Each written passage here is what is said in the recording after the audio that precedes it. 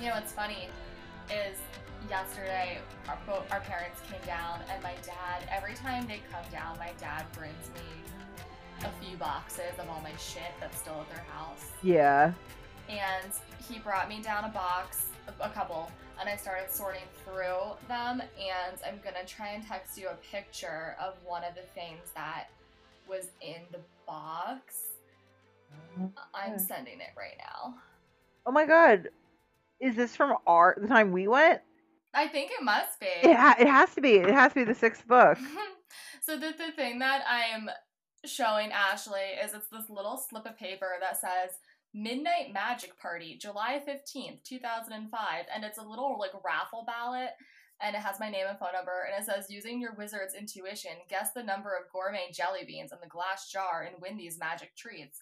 And we talked about this. I don't remember what episode it was, but we talked about when we went to the Harry Potter midnight release party at Barnes and Noble, and it was like one of our first significant hangs, I would say. Yeah, I feel like in our for friendship. you and me. Yeah, and Amy's dad took us, and I was saying on the podcast that it was like the first time. It was like one of my happiest memories because like, you know, when you become friends with people and then you're like going to parties, whatever, and you're like, yeah, this is great, but that's not like my identity. But like Harry Potter, a midnight book release, is my identity. So it's like finding somebody you can do those nerdy things with.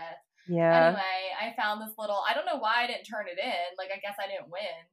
Yeah, obviously not. Also, I'm kind of like creeped out because it's like, okay, like you're gonna give us a jar of jelly beans, like the Barnes and Noble employees. I think maybe I'm just on guard because of these unprecedented times of COVID-19. But I'm like, ew, did they wash their hands when they put these jelly beans in the jar? Like, do I want to win them? And are they the Bertie Bott's like every flavor beans where like it might be tutti frutti or it might be vomit flavored? Like, yeah, exactly. do we want this?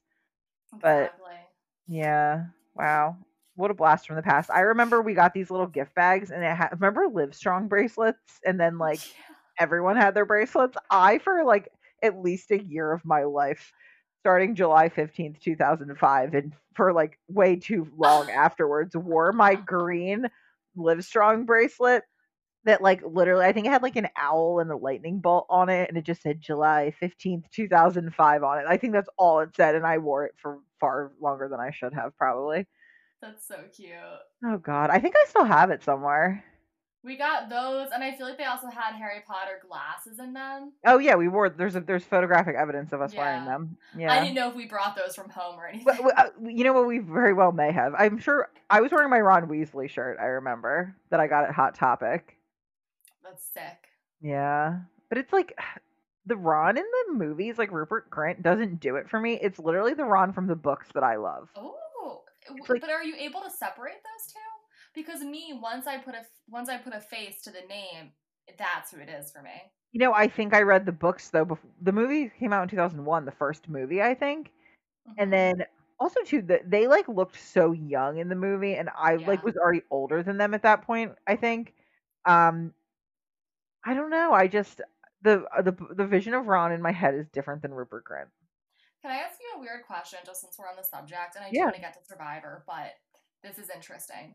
Do you think when they cast them at young ages that they were hoping that Daniel Radcliffe and Rupert would go on to be like hot? You know what I mean? Because to me, it's like obviously they don't need a hot 12-year-old, but I think you know, because I like obviously they're good-looking guys. They're like objectively attractive, but they're not. I wouldn't say they're like studs or smoke shows. You know what I mean? I know exactly what you mean. I don't think I mean Emma Watson is adorable and like yeah, well she's beautiful. She's beautiful. It's so funny. Hermione's not supposed to be that attractive though. Right. Yeah, I don't know what the thought process. I mean, I know that Daniel Radcliffe's dad was involved in the movie in some way. I think he has some like industry job. So I don't know, but I mean, hey, he's gone on to do other good things too. Yeah, that's true. Yeah. True. Well, we're here today to talk about Survivor. Allow us to introduce ourselves. I'm Laura. And I'm Ashley.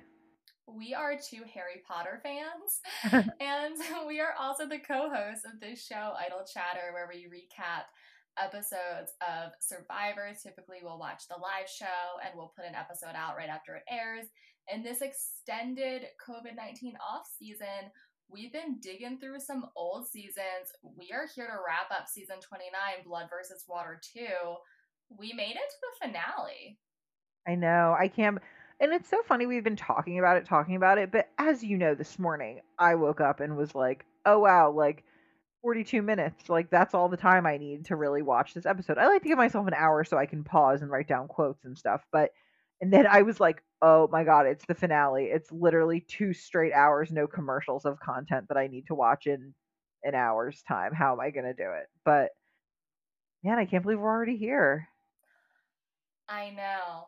It's wild. And the thing with this episode is, so the way that it's broken out on Hulu, I don't know if CBS All Access is any different, but they have episode 14, regular episode, and then they have episode 15, the reunion. So in my mind, I put on 14 and I see that's the regular time. What I didn't realize was that it does bleed into the reunion, because typically it's like you said, it's the 2-hour long thing. It goes from like 8 to 11 at night with commercials. But I don't know. I'm just like, why wouldn't you just put whatever? Just Yeah, put it all why in wouldn't one you or just something. or call it like the last episode plus reunion so you know? But we should know. We're seasoned pros at this point. It was our mistake, but Right. we ended up watching it. I didn't get to finish the reunion. I like watched a tiny bit, but we needed to record. So And I'll catch up on it. But before we get into it, I wanted to share some exciting news that the next season we're going to be watching is Heroes versus Villains. And Netflix just announced that they're going to put some seasons of Survivor on Netflix. And one of them is Heroes versus Villains. what are the odds? That was like, What are they? yeah. Anyone out there know? Anyone do statistics? But no, that's awesome because it's more accessible to everyone. Like, as we know, like, I'm like, hey, anyone, if you need my Survivor or my CBS All Access login, let me know. Like, I've handed it out to a couple people, but literally pretty much everyone has Netflix, so everyone can watch it along with us. Right, and I mean, I do think Hulu is pretty accessible, but for whatever Yeah. reason, yeah, I think everyone has Netflix. I think Netflix also, to me, not to get into like the user interfaces of the streaming services, but they do a better job of serving up content. So I'm hoping some new people will find the show. The other season they're putting on, I believe, Ashley, is season 28, Kage-on, Yeah, yeah, it is. with So our BFF Bryce. I know that's exciting, and well, those two, I think in general, I feel like Netflix like read that EW article, whatever, that ranks the seasons, and it's like these are the 2 best ones. That's what we're putting on. No, you know what I think it is? I think they listen to this podcast. Okay, I see you, Netflix. I see you. Mm-hmm. We'll make a deal with you. So I'm really excited about that. If you're new to the show and maybe you didn't watch 29, maybe you have been following along with us, that's where we're headed next.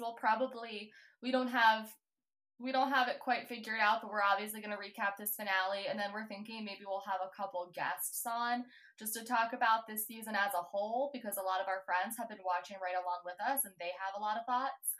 And then we'll probably dive into Heroes versus Villains, and I forget when in November they're dropping on Netflix. I want to say maybe like middle of November. Okay.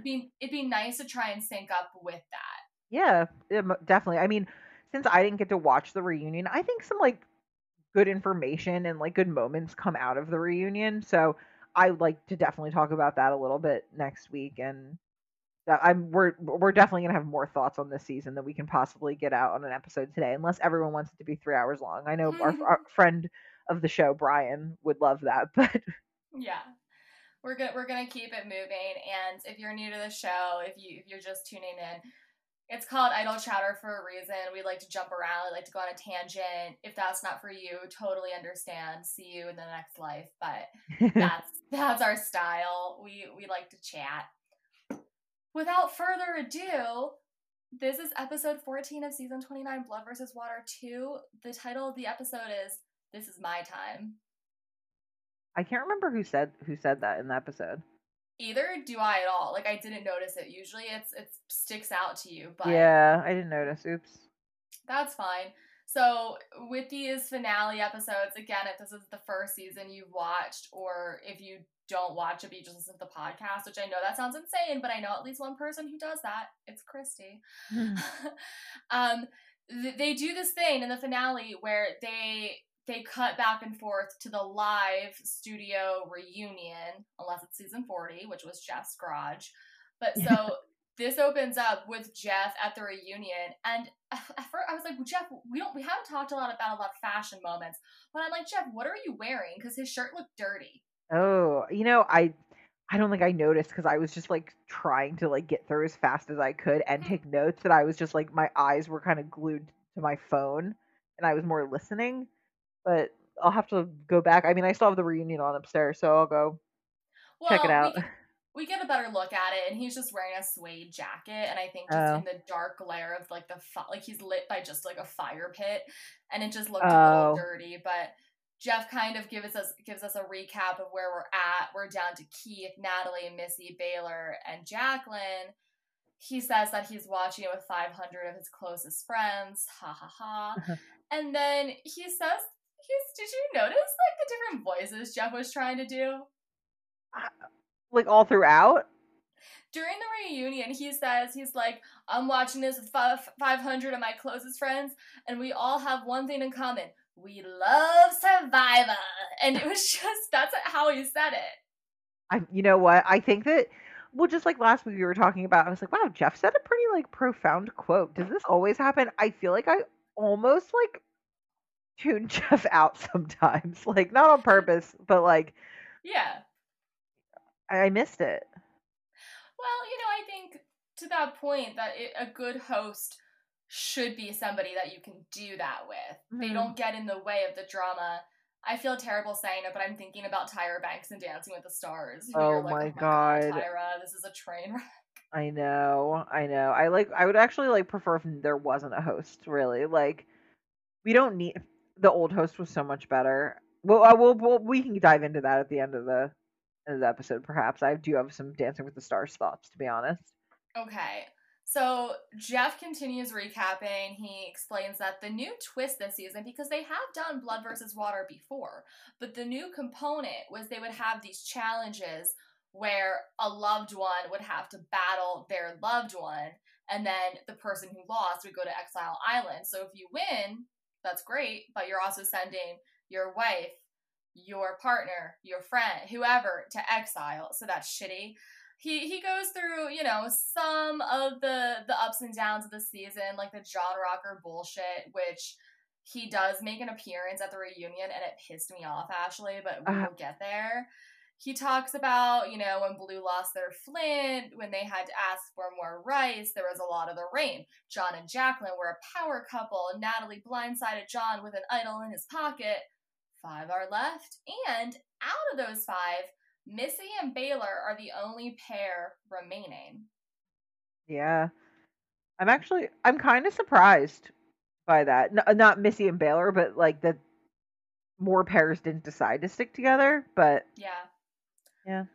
Something that's an interesting narrative choice too is throughout, I want to say this season, but this episode and reunion in particular, Jeff mentions, I want to say, not even Jeff, but a lot of people, it is mentioned several times Missy's divorces. So at one point Jeff says they've stuck together through Missy's multiple divorces, and it's like, okay, I mean,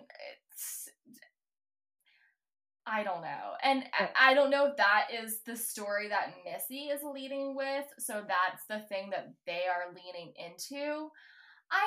It's just, again, going back to my feminist agenda, I don't like defining a woman by her relationships. And yeah.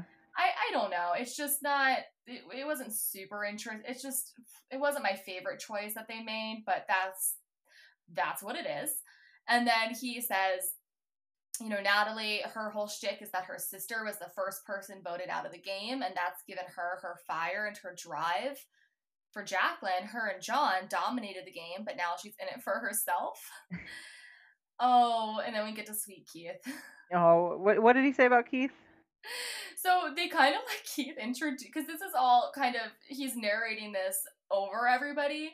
But then Keith introduces himself really, and you see him, he's talking to he's doing his interview, and he goes, bet you're surprised to see me again, ain't ya? And then he's like determined to beat the odds, and he's like, I think I got this, baby. I'm tough. Positive mental attitude. Oh, Keith. It's just like, You know so what? sweet. I think that I wasn't paying that close attention to the recap because I'm like, I know who Natalie is. I know who Jacqueline, I know all of this. And I feel like just in general, even when I watch live, I'm just like, yeah, Jeff, get to the dirt. I want to watch the challenge and stuff. I want to go back to camp. So I feel like I just tuned it out, but I'm ashamed I missed that Keith gem.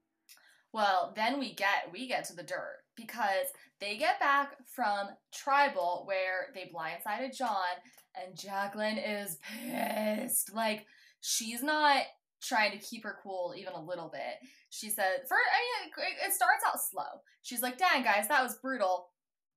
And Natalie's like, you gotta do what you gotta do.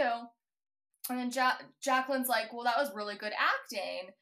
So then Missy starts getting into loyalty, and she's like, I'm loyal to a fault, and I know, like, John is loyal too. And then Natalie chimes in, she's like, it's a game, and they get into this whole debate about the game versus real life, and Missy is like, I'm loyal, and Jacqueline's like, but John's loyal in real life, and Natalie's like, no, I know, and she's like, you don't know John in real life, you only know him in the game.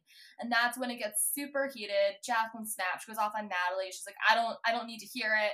It's about what you would expect, I guess. Yeah, and I mean, because I think that obviously Jacqueline's fucking pissed, like, and she feels betrayed, and like she's sad John's gone, so I get it. I guess like technically Missy and Jacqueline were talking about real life John being loyal and stuff, and Natalie I think is like, is he really? And then that's when Jacqueline really like goes off. So like I get it. She's pissed, but I mean, Natalie says, towards the end, it's good that Jacqueline threw a fit in front of everybody because maybe they'll be more inclined to go with her than Jacqueline. So yeah.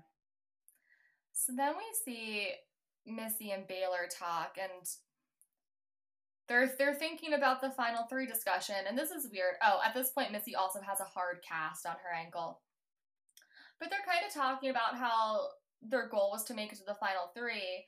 And then Missy's like, well, but it would also be nice to win $1 million. And it's just kind of a weird conversation where they're trying to think, like, who do we bring? What's our ideal situation? And Missy, too, she's uncertain, really, about her injury at this point. She's like, I can't compete. What am I going to do? And I feel like it's at this point that it might come later in the episode, but the sentiment is there, at least here, that they have, like, a better shot with two of them in the finale. Right. And this is a theme, I feel like, throughout the episode. This topic comes up a few times, and I don't understand why they would think that two of them being up there actually gives them a better chance. Right, because if you have one person in the jury, you're guaranteed one vote. Well, and just in general, no matter how you slice it, if you are playing with your loved one, there are decisions that you've made together. So one person might respect more what you did. One person might respect your loved one more. So it's better to just have one person up there representing the two of you than where it could possibly split. Like someone might be like, oh, well, I think Missy engineered that move. I think Baylor did this one. Splits their chance. Because I'm sorry, if one of them wins, they're sharing with the other, I would think. Yeah, you would hope so. Yeah, so I don't know. I don't get why they think that betters their chances, but I agree. Yeah. Well, next we get into the reward challenge. Missy hobbles in. She's not going to play.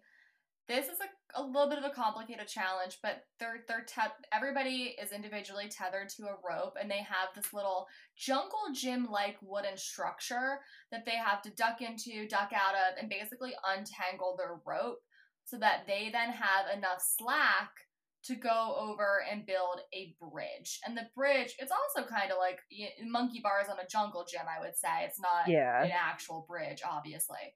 But you can only build it as you go across. You can't like go around to the other side or anything. So you basically pick up all these dowels and place them one in front of the other. You can only carry so many, so you've got to go back and get more. You need to make sure you have enough rope to do this. And then once you get across to your bridge, you are going to get to this tower of blocks, and you need to use sandbags to knock over all of the blocks. Correct. And then what are we playing for? We are playing for an advantage in the next immunity challenge. We don't know what that advantage is, but that's the prize. Everyone wants that, of course. Have they done this before, Ashley? Do you know when they started introducing this kind of thing? You know, I would say this is season 29. I don't know if this is the first time. I feel like we maybe have seen it before. I'm trying to think when.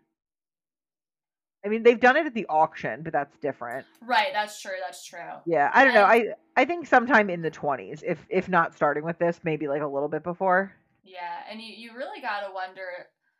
Again, I say this every single episode that we don't get into a ton of the editing ins and outs, but you do have to wonder if this was a choice that was pre-planned, or if this was like, we really love Keith, we want him to have a shot, we really love Jacqueline, we want her to have a shot, and we don't, we want to make sure that somebody getting a literal advantage.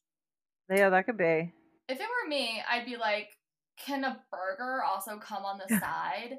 Because I know an advantage is great, but God. Well, and sometimes they do an advantage in that you get a meal before the final immunity. I feel like that's a good one to win too. That is. So they start. Oh, Missy's not going to compete in this, by the way. Like, her ankle is far too fucked. So everybody starts off, and they're getting this rope out of the weird structure. Keith pulls ahead pretty early on. He heads out first. He's followed by Natalie. Keith starts working on his bridge. Natalie and Baylor are working on their bridges too. Jacqueline's pretty far behind at this point. Yeah, she's like stuck unspooling herself from like the structure that she's tied to. And then Baylor starts to struggle because she's like getting tangled up while she's trying to place the dowels on the bridge. Exactly. At one point, Jacqueline hurts herself a lot in this episode. Yeah. Oh, that was painful. They all do. We see at one point Keith has some bloody knees. Anyway, Keith maintains his lead pretty much throughout this challenge. Natalie and Keith kind of catch up. Keith pulls ahead again. And eventually, Keith is at the point where he is throwing the sandbags at his blocks. Mm-hmm. At the point that Natalie catches up and starts throwing, Keith only has 2 blocks left. So this is really Keith's challenge to lose at this point. But he doesn't. He throws his bags at those blocks and he wins the reward. Oh, I'm so happy for him. It's so cute. So, he does his little spit take, and then Jeff says, all right, well, you got to send somebody to exile. And he is super distressed. He puts his hands over his head. Partly, I think he feels bad. Partly, I think he just has no idea who to choose. Mm-hmm. He picks Jacqueline. He says, how about Jacqueline? Because but also, one thing I want to say, Jeff makes the point, Missy has never been to exile. Yeah. But then he's like, it'll take her a while to walk there because she's hobbling. So he doesn't send Missy. Missy's never gone to exile. He says, Wyatt, how about Jacqueline? Which I guess it's a smart move, right? Like, if Missy, Baylor, and Natalie are the tight 3, you want that alone time. I don't know that that's Keith's approach necessarily. I feel like he was... I actually probably think it was more like, well, I can't send Missy. Like, she's hurt. And, and Natalie has gone twice alone. It was really a toss-up with Baylor and Jacqueline because both of them have gone, but they went with another person, which I think, and at the very beginning of the game as well, where you're not as depleted. So Natalie makes a really funny comment. She says, "Getting beat by a 55-year-old man is tough." Yeah. But Keith is a champ. Like, he really is a challenge beast. Yeah, he is. We take a little palate cleanser to go back to Jeff Probst at the live reunion. And the one of the big storylines of this season earlier on was how the one team ran out of rice. And Jeff is comparing a bowl of rice that they get per day to regular meals that people eat. So you have a breakfast platter, you have a burger and fries, you have a big plate of spaghetti, and I'm like, damn, that looks good. I'm like, again, I should learn. I never eat before we record, pretty much never. So then whenever like we talk about, like, at first I see the food when I'm watching. I'm like, that looks pretty good. And then we talk about it at like, 2 hours later, and I'm like, oh man, I want to know who's eating like that every day though. Yeah, me too. Like, and not gaining like like a ton of weight. Like, even if I eat like lettuce for like one meal a day, like I Jeff manage to maintain. Jeff made a statement that, and I don't know if he was saying this about, I think he was saying this about the spaghetti. He was like, that's 525 calories. And I'm like, in what universe? He said the whole meal. He said the whole thing was 2,500 calories. 2,500. Okay, The I heard whole, or 500. sorry, the whole. No, he meant the whole day of food is 2,500, and I'm Got like, it. Thank you. I looked at that spaghetti, like how much there was, and the burger alone. Jeff, no. That was generous. So he goes up to this little girl in the audience, and I only point this out because Jeff said something super weird. And he goes up to the little girl, and he's like, all right, here's the rice. This is your first Survivor test. And then he's like, you'll be on Survivor someday, and you're going to make me eat this rice. And I was like, wait, what? Mm. I feel like he meant, like, you're going to show me. Like, you're going to give, like, but it was just a weird thing to say. Yeah, I just those whole like the audience asides with the children like never really do it for me because I'm Oh, after being a same. kid on live TV. Like, it's just so awkward. Like, I would have been terrified. I don't know. I'm just like, okay, Jeff, move along. Did you see that was Jacqueline's guest? No, I didn't. Yeah, it's on the back of her chair. It like said friends and family, and it said Jacqueline Schultz. Oh, cute. Yeah, so I don't know who she was, but yeah, one day, it spurred me thinking. I was like, okay, CBS pitching you this idea, a season comprised of all people that were once children in the audience that Jeff talked to. That is a genius idea, Ashley. And they would be all different ages because, the show's been on for 20 years. So some of them are probably like, you know, in their 30s now, and then some of them are like 18. I'm trying to think of a really catchy title for that season. Ugh. Wasn't someone, Courtney, was it Joey King was in the audience? Yeah. Yeah, Courtney caught that. She like screenshot it. So Joey King, who's in the kissing booth on Netflix, and she was in that oh my god, I That can't. one Hulu documentary Yeah, about. the one Hulu series, docu series about Gypsy Rose Yeah. Blanchard, Yeah. right? Yeah. Anyway, so she was once a Survivor kid in the audience. So imagine getting Joey King to come on this season. I know she's like current celeb. I know they have past celebs sometimes, but that would be I think we're interesting. on to something here. Yeah.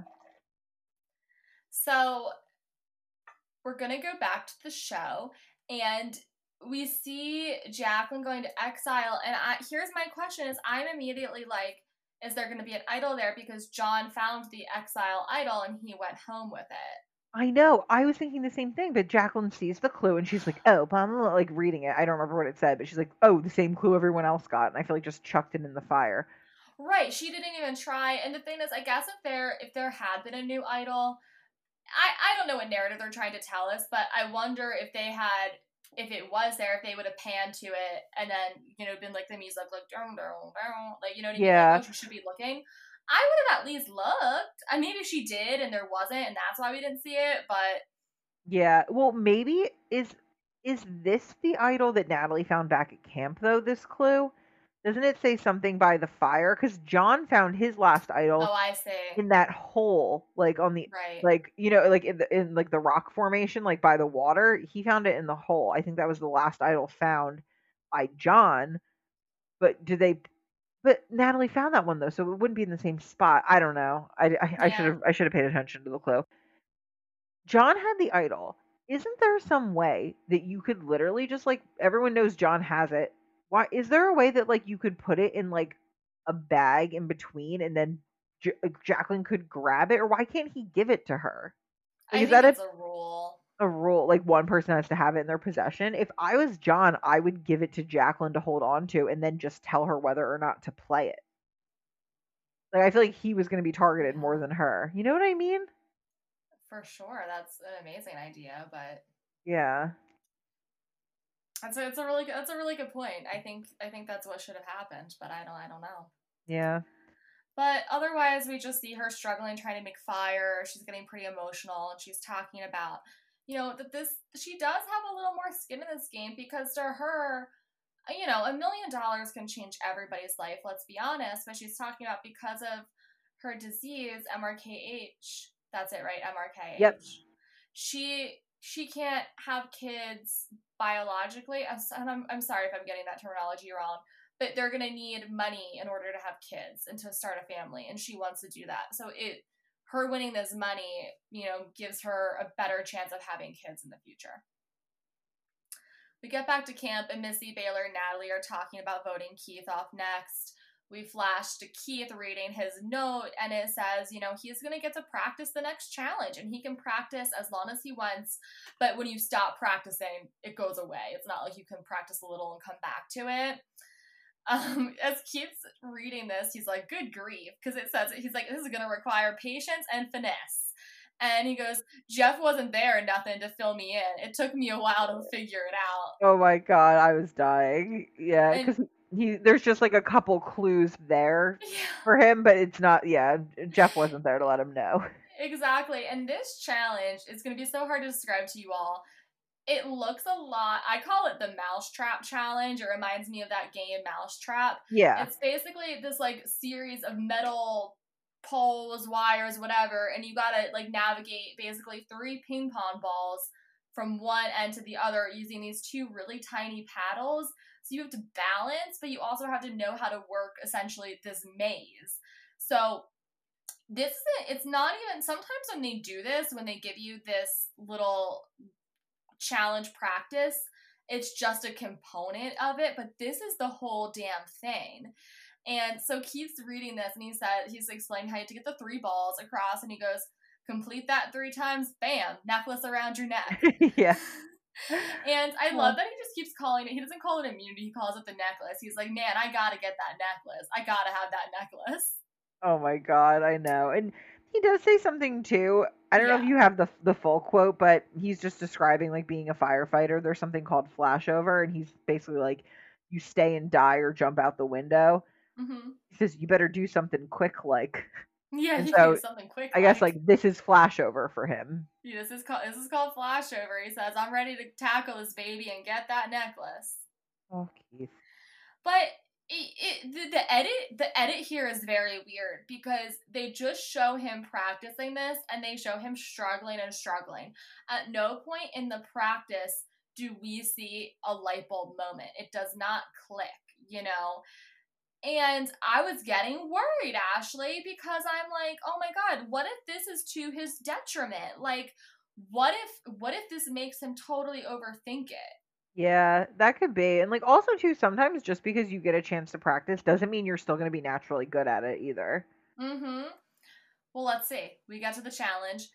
Everybody has their own mousetrap-like table set up. Missy does say, so she has now engineered herself, because she has that hard cast, keep in mind. She's taken she says Big John. When they say Big John, does that mean John Rocker? What did she say exactly? I missed that. She says, I took one of Big John's sneakers that was laying around and like got my cast to fit into it so that I have a sneaker on my other foot.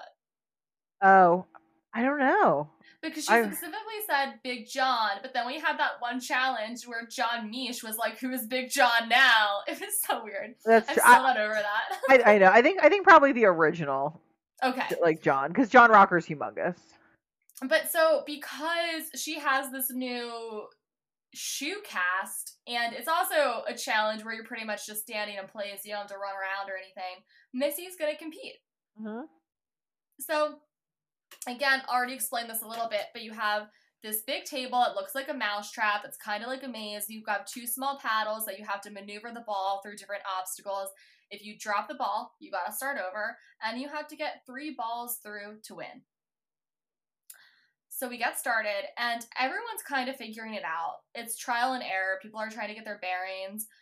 Missy, at the beginning, is kind of doing the best. It's a lot about patience, and this is, again, I'm like, oh my god, Keith is so in his head here. Like, he is really struggling. It does not look like the practice helped at all yet. But then, Keith gets his first ball through, and at this point, Keith is, like, flying through it. Yeah. I had a feeling he was going to. I feel like he would be good at this anyway, and so the fact that he had practice, I was Hmm. pretty sure. I think just in my heart, I knew he won just from like watching it before, Yeah. and my love and confidence, in him. But yeah, he starts to excel. He he flies through it, and I think that's the whole thing is he's not an overthinker. You know what I mean? Yeah, very good point. And I think that really helps in his benefit. So Keith wins immunity and guarantees himself a spot in the final four. Oh Very yes. At this point, I do want to mention, keep in mind, Natalie does have an idol. yes. Okay. So like basically Keith and Natalie have a guaranteed spot. Okay. We take another little break with Jeff and we visit with somebody else in the audience. His name is Austin from Make a Wish. And he got to visit the set, he got to visit the show, and he actually created a challenge that was featured in the show. And it was that one with the teeter-totter and the hay bale, the one where Okay. Missy broke her ankle. I wrote, oh my god, Austin is savage. That challenge Yeah. was so hard it sprained Missy's ankle. I was like, Yeah. damn, Austin. Because at first, like, I guess Jeff was saying, I've never gotten, a challenge on the show, and we need to make sure at the end of the day we're making the best show. So we weren't sure that your challenge would actually make it on, but the producer, whoever's in charge of the challenges, was like, no, man, I think this is going to be on the season. If I had to make up a challenge, it would 100% be something more psychological. It wouldn't be like a physical challenge. Do you know what I mean? Yeah, I don't know. I don't know what that would be. I think we were on to something in one of the episodes. I think Ashley, where it was like whoever laughs first or something like that. Oh, that would be a great one. Right, like you have to be silent the longest or something. Yeah, I don't remember quite what it was, but something along those lines. I don't know. that would be crazy. Well, we get back to the game, and this might be my favorite part of the whole episode Oh because yeah. they're all congratulating Keith, and he goes, "I'm good with balls." Oh, Keith. Oh, love And him. then, It's funny because I thought you were. I kind of just like forgot. I thought you were talking about what happens next because this was also weird, and I was like, oh, but your favorite, interesting. well, I like this part because Keith is sitting down to do another interview, and he's like, "Yeah, I ought to have this by now." And I thought he meant the game. Like, he Yeah. must have the game in the bag, but he meant the fucking interview. He, like, couldn't get his thought together. He was like, your mind goes on day 38 to 37. Okay, coming back to camp. Take 2. Like, they were basically asking, like, all right, Keith, what happened after the challenge? And he, like, couldn't get it out. Oh my god. It's That's precious. hilarious. He That's said, coming back to camp wasn't too bad. I mean, Jacqueline knows that she's going to the jury. Yeah, so he's pretty confident in that. Mm-hmm. And then I believe though, is this where we go and talk to Natalie and Baylor? Yes. Well, first Natalie and Jacqueline talk. Okay. And she says, she's not just gonna lay down. She's gonna go out with a fight. And Jacqueline says to Natalie, like, you might want to get rid of Missy because Baylor does whatever her mom tells her to do. This is when we go to Baylor and Natalie. Yeah. And they're just talking. I think Baylor's just pretty confident, that it's gonna be Missy, Baylor, Natalie going still to the final 3. And then Baylor says for some reason, oh, well, like, Natalie, you still have your idol. You should play it for my mom. Weird. Why? And Baylor's like, oh, like, well, I think you're good. Why would someone do that? I don't know. I guess if Baylor's thought is like, we're voting out Keith, but Keith could vote Missy, but that wouldn't even be because Keith thinks that it's Jacqueline. Yeah, it's weird. Well, Keith has the necklace. Right, sorry, right. Yeah, yeah. So it's hard because there's Jacqueline, 2 this week. Yeah, exactly. Sorry, spoiler alert. Yeah, it's weird. I don't know why she says it. I really can't explain it. Natalie kind of closes off by saying, "Big moves do win this game." But what big move will that be? Ooh, we will find out. We get to tribal, and first and foremost, we see a newly showered, newly laundered John Miche. And look, we've spent a lot of time talking about John on this podcast. We love him. We love a John Miche. However, I'm not loving this mustache and goatee that he is rocking at Tribal. I wrote John kept his facial hair LOL with that thinking emoji. Yeah.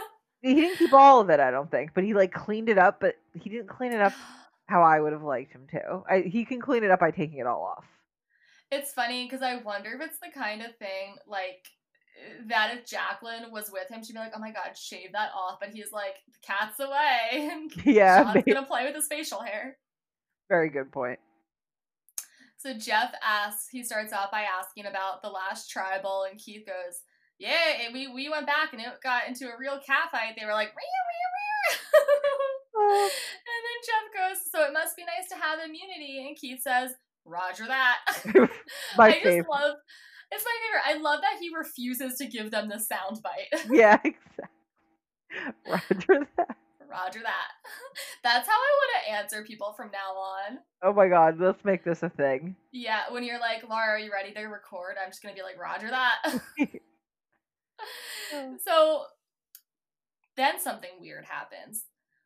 I didn't quite catch how it was brought up, but somebody brings up, probably Jeff, idols. And Missy says that she's confident about the idol situation because she knows who has it. And she's like blown up Natalie's spot. Yeah, I mean, I don't know, I guess if maybe at that point, like, it's Jacqueline and Keith's game to not Keith's safe technically, but I mean as far as their vote goes, she's so confident that she, Baylor, and Natalie are voting together that she's kind of just like adding insult to injury, not so much it impacting what happens. Mm-hmm. I want to mention for anyone who this is the first season you're watching, this is the last point in the game that you can play an idol. So once you're in that final four, you cannot play an idol to get to the final three. Mm-hmm. So a couple more back and forth, but ultimately it's time to vote. And Natalie plays her idol for Jacqueline. Yeah. Well, and then when Jacqueline goes up to vote, Baylor goes up and you can see that Baylor votes for Jacqueline. Mm-hmm. We see Jacqueline voting, but we don't see who she's voting for. And she says, like, Nat, you told me to vote for this person. You know, like, let's see if I can try. Like, I don't know. Just basically, Jacqueline knows she doesn't really have any other cards to play. So she's just kind of like listening to Natalie because, you know, what does she have to lose? Yeah. So they vote for Jacqueline, and Jacqueline has the idol, so she's safe. And Baylor ends up going home. I know, that was crazy. It was funny when Natalie like walks up. She's like, "Idols are more fun when you play them for someone else." And John, she plays it for Jacqueline.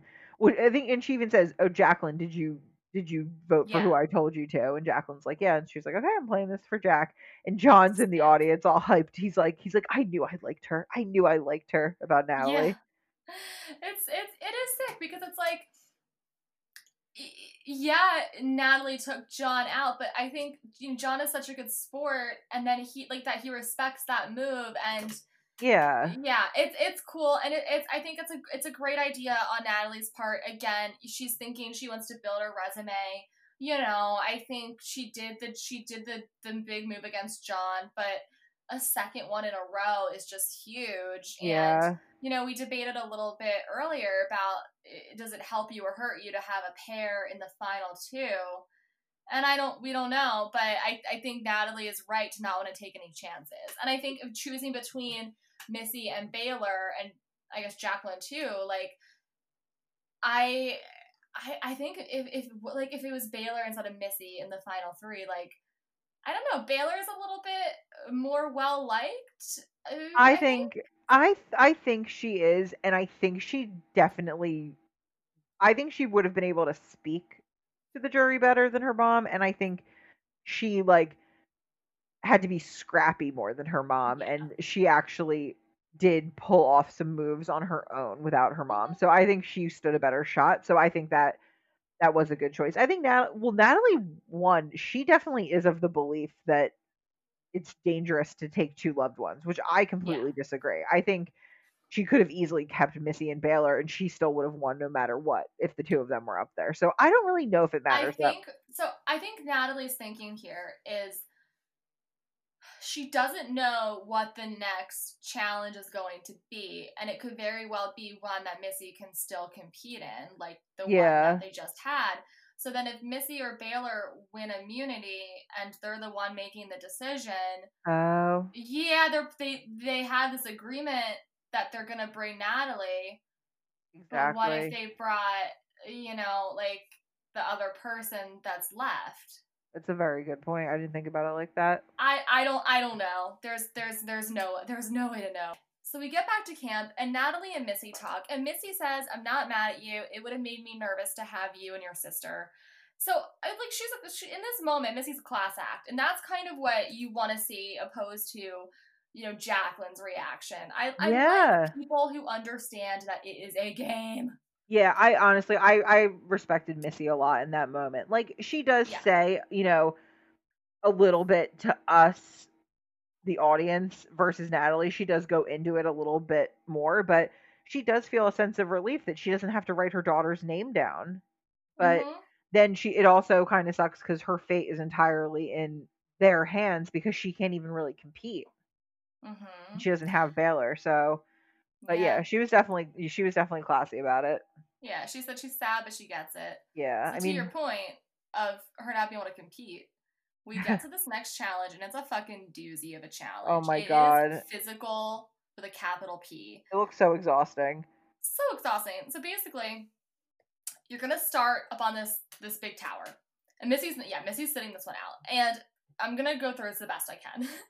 You have to race down this structure in this order. You have to go down like a fireman's pole, and then you have to climb backwards down this slanted wall, slide into this like bale of hay, Ugh. and then once you get to the bottom, there's 5 different obstacles. You can go through them in any order you choose. They're all kind of different. And when you get to the end of each obstacle, there's a bag of puzzle pieces. You have to get all 5, and then you need to bring your bags of puzzle pieces back up to that top of the structure by racing up this ginormous flight of stairs. Like, this thing is, I don't know how many flights I would It's say. they. I can't remember that. He said how many stairs it was. I think it's like 50 something stairs. It's tall. Yeah. And, okay, so then you're going to assemble your puzzle. And by the way, you're probably not going to be able to carry all 5 bags up at the same time. So you're going to have to make a couple trips. I think it's So, actually I thought this was weird and that's why I noticed. It's actually after you get 3, then you go up and bring the puzzle pieces. Then you have to go down through everything and then your final 2 you take back up. So it's like just like got it. 2 So set trips. you're not allowed to bring all 5 even if you wanted to. Yeah, they had to at 3 go up, which is just weird because it's an odd number. Yeah, Like, that is why weird. why wouldn't you make 6 obstacles then so it could be first 3 you go? Because like 3, I don't know, but whatever, Jeff, whatever you say. So this puzzle has some twists and turns because once you assemble it, there's going to be 3 missing pieces that will have 3 shapes, like a diamond, a triangle, whatever. You're then going to race back down where there's this little key, and you're going to match your shapes with the shapes there, which will contain 3 numbers. You memorize those numbers, you race back on up the stairs, you put it in this combination box or whatever, and then you pull the stick out of the thing, and if the combination is right, your flag will raise and you'll win. So it's going to be kind of complicated to go through this one, so we'll just paint broad strokes for now. By the way, it's also really windy, which is making it difficult, but Natalie and Keith are off to a pretty strong start, and Jacqueline is kind of struggling. She's falling behind more so. Yeah. And it's really like I don't even know if we need to get into like the physical part of it. I mean, I feel No, like it's hard. yeah, there's just 5 different obstacles. One of them is like a net crawl, so you just like crawl over the Mm-hmm. net. One, it's like kind of like a slanted monkey bars situation, so you could either climb or like walk over it, really, if you wanted to. Then there's Mm-hmm. like this platform that's dangling from a beam, and you like lay on the platform and use ropes underneath to pull yourself across. Then there's a balance beam that kind of has like a support bar on the top that you kind of just hold on to walk through. And there's one more, and I couldn't place it. I missed it. I don't know if you remember, but Mm-hmm. they're all something like that. So Yeah. So Natalie has kind of a lead on her puzzle, but then Jacqueline gets there too, And it's kind of anyone's game. One thing that's really interesting is Jacqueline's wearing the puzzle is the Survivor logo, and Jacqueline's wearing the only one wearing her buff, and she Yeah. kind of glances down at it for context of the puzzle, which I thought was really smart and just a nice coincidence. And she's catching up, and she was like dead last behind Keith and Natalie. You know what though? It's not like she was that behind them because everyone knows, No. and it was pissing me off. Jeff was just like Jacqueline struggling, like really, really harping on it. And I remember specifically, I'm pretty sure when like Jacqueline was on her fifth and they had just gotten up there, like she was barely behind them, and he's like, Jacqueline's lost a lot of time. Jacqueline's exhausted. And I'm like, shut up, Jeff. That's not true. Dude, if I were competing, I would get so frustrated with him narrating it. I'd be Yeah. like, shut up, let me concentrate. That'd be so annoying, especially when he would be like, "Oh, this person's." I'd be like, "Don't tell me how to feel, Jeff." Mm-hmm. But Jacqueline actually finishes her puzzle first, and she heads down to get her numbers. She does take a little bit of time because like when she goes down the fire pole, she lands pretty hard, and she kind of takes her time getting up. Jeff goes and checks on her, but she's fine. She keeps going. Natalie heads down. Keith is still stuck on his puzzle. Like, he's hopeless with that puzzle. Yeah. Jacqueline races back up, and at this point, Natalie kind of catches up to her, but she gets stuck untying. There's like a little cover over the number, so she has to untie that, and Jacqueline gets up to the top, puts her numbers in, and she wins. That's crazy. I really did think that this was Keith or Natalie's to lose. So it was surprising, but not as surprising as Jeff might have thought. Everyone's really happy for her though, which is nice to see. Keith goes, I couldn't get that for nothing. That was a tough one. I know. Well, it is telling though. The girls are like jumping for joy with their arms around each other while Keith stands there. So it's kind of like Keith knows at that point he's toast. And this is always the point where, again, if you're somebody who's new to the show, we're gonna go into this final four, and Jacqueline has immunity, and you can't play any more idols. So the person with immunity really makes the deciding decision of who they're bringing. Yeah, pretty much. With how the numbers work out. So there's usually a lot of scrambling, people pitching, here's why you should take me, here's why you should keep me. Keith kind of does that, but not really. One thing I want to say before, when Keith's talking to us, he's just like, oh wow, it's down to me or Missy. You know, Natalie saved Jack last week, so you know, she'll take Nat. Which number one, Keith, isn't necessarily true. I feel like he's kind of like not even thinking about like, oh, Natalie's the biggest threat. He's like me versus Missy with is his mindset like going into it. But he says in regards to Natalie saving Jacqueline, so you know she'll take Natalie. That means big trouble for me is what it means. Big trouble. And I just like wrote perhaps the most redundant way to say I am in trouble. It's like, oh, Keith. You gotta love him. I mean, okay, Ashley, here's a question. Why do you think Jacqueline isn't considering Natalie more? She kind of is, because like we do know she goes and talks to Missy about it. I don't know, because it really blows my mind. I just feel like it's clear as day as a viewer the moves Natalie has made. But I guess maybe like if you're Jacqueline, like you know Natalie did a couple things, but you don't know the behind the scenes of it, like what Natalie has been, you know, planning all along and the things we know about it. I don't know, but I think it's very clear that Missy is a fucking goat. Yeah, and so to your point, Jacqueline and Missy have this conversation, and Jacqueline brings up the idea of taking out Natalie. And Missy goes, what would John say? And Jacqueline was like, he would say to vote her out. The thing that Jacqueline is thinking, her reason for wanting to vote Keith is that there's a lot of guys that Keith was close with on the jury. Yeah. And she's thinking that bringing him, he's going to get a lot of votes, which we do come back to that in the reunion, so we'll touch on that. But it's hard, but I think it's clear as day that like it's not even a question that Missy should go home. It is Keith or Natalie. So that it is surprising that Missy's not on the table. We get to tribal. John still has a mustache. Oh, something else that I needed to point out. Well, no, I think this actually comes in now, but throughout this tribal and next tribal, they pan to the jury every so often. Uh-huh. Oh, sorry, the cats just started fighting. But Alec, his mouth is wide open every single time they pan to him. Yeah, he's like really taking it all in. Anyway, they start off and Keith is like, I think it's going to be me or Miss. And basically Jeff asks Natalie and Keith each the question of why would, like, what make the case for the other person? Like, why do they have a better shot at winning? And, Natalie says everybody likes a fireman. Like, he's a charismatic guy, and Keith goes, I like that. Yeah. She's like, everybody loves him. He's like, I like that. We're like, no, Keith, we don't. You don't want to love it right now. Right. And then they ask Keith the same question. He doesn't really have a good answer. He's like, yeah, she played a good game. Yeah.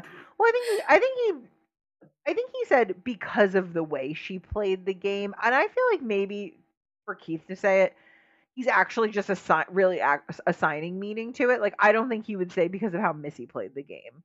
So then,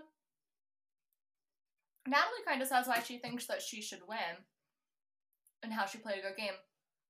I didn't really understand this. I was like, this isn't what you want to be doing right now, necessarily. I was really shocked. Like, she's like, yeah, like, I think I have a chance. I'm happy with how I played. I think I could win. I played this whole time without a loved one, and how it, gave me strength. And I know, like, this is some final tribal shit. It was weird, but I don't know. There's really not much else to say about it. We get to the vote, and it goes Keith, Missy, Keith. Keith is gonna go home. It's we knew it was coming, but it still hurts. It really does. We see a little moment where Baylor and John fist bump, and then Jeff gives his spiel about how, now the power shifts to the jury, and we got these 8 people who you all had a hand in voting out, and they're going to decide who wins. Keith is a class act as always when he leaves. He says, so, all 3 of them voted for me. So I'm the one to blindside. It's 3 women. I can barely handle 1 woman at the house, much less 3 of them here. No hard feelings. I love them all. It's so fucking sweet. Yeah, very sweet. Good. Yeah, he's a good sport. Keith can barely handle 1 woman, let alone 3. Oh my god. Well, Big D, his wife, she's gonna put him in his place. We'll get to that later. We go back to the reunion, and we catch up with, and Jeff is talking about how he caught up with Keith after he got voted off, and he says the weirdest thing. He's like, who would have thought? If you asked my friends at the firehouse, like, would Keith be sitting by the fire in Nicaragua, or would he be coming back from the moon? They'd say, I'm coming back from the moon. Like, what is... What? What, Keith? But yeah, no, he's a good sport. It's so funny. And then we go back to the reunion, and we get to say hi to Big D, Keith's wife Dana. They show his amazing wedding photo. Oh, I love it. It's so good. Oh, it's so good. So cute. I'm gonna I always try and post some of the things that we mentioned in our Instagram stories the day that this airs. I'm gonna try to include Keith's wedding photo. It's so cute. If you haven't seen it, it's worth taking a look. And the one thing that's interesting is Jeff says to Big D, he says, is there anything that, Keith or Wes did out here that, embarrassed you, that you would reprimand them for? And I actually, you're kind of expecting her to say something about the manners or the farts or the spitting. Yeah. But she says something really profound. And she says, he made some comments to Missy about how she should be parenting her child. And she says, you don't tell another woman how to raise her baby. Yeah. And I was just like, good on you, Big D. Yeah. Good on you. And we need to say, we're calling her Big D because Keith, when he ultimately does return in a later season, which we're so happy about, he refers to her as Big D there. I believe she's introduced to us as D. No, I called her Big D earlier. because I just affectionately call her Big D like Keith does. But we don't see that, I don't think, this season. So Keith says it later. He refers to her Yeah. as Big D, but we know her as Dana now. So just let you know, we're Hmm. not nicknaming people. Yeah. I mean, we have, but that's Yeah, not what but we're this is currently not the doing. case. She also just mentions, with the spitting and everything. She goes, "Well, yeah, that's kind of who he is. What you see is what you get with Keith." Yeah, that's very I true. love him. He stole my heart. Is he maybe voting for Trump? It's possible. Do I love him any less? No, I don't. Like, Yeah, I mean, until I hear it from his mouth, you never know. right. Maybe he's a libertarian. Maybe he's going third party. Yeah, maybe, you know what? Maybe he's just not voting. Yeah, that's true. Yeah. So we got a all female final three. You'll love to fucking see it. Yeah, I always do like to see that. This one, I feel like if it was Natalie and Keith, it would be such a tough one. Mm-hmm. Yeah. Well, we get into that a little bit later. But we get to the brunch. And to start, we really just see mimosas and bananas, and I'm like, excuse me, where's the spread? I know, but I'm thinking they're like they already put the bacon on the fire or something, and they need to wait. But there still was a hunk of cheese. Why aren't they tearing into the hunk of cheese? Mm-hmm. I literally wrote it, like Natalie and Jacqueline are both like eating a banana. I'm like, Mm-hmm. a banana? I know. Well, then we see them cooking up some bacon, and I'm like, all right, all right. But yeah, I would have liked to linger a little bit longer on the spread, but that's just me. Yeah. Well, I know there was cheese. Natalie was very excited about a mango, Mm-hmm. bacon, eggs. We get another clip of Jacqueline saying, the money would mean more to her because she'd have the money to start a family. But more than the money, the title of Soul Survivor would mean so much to all of the other girls out there with MRKH, to show that you can overcome anything. Yeah, it's a nice sentiment. We get right into Final Tribal. There's not a lot of fluff. Yeah. The first thing we see Keith cleaned up with just the brightest Hawaiian shirt you could ever I love it. imagine. I feel like, okay, I wonder, like, in Keith's life at home back in Louisiana, if he often wears a Hawaiian shirt. I'm just wondering, he was like, oh, I need to get some resort wear, Big D. And, like, what do people wear on vacation? And that's what he came up with. I really love it. And Ashley, I think you're going to love this fact. I don't know if you know this, Oh my but God.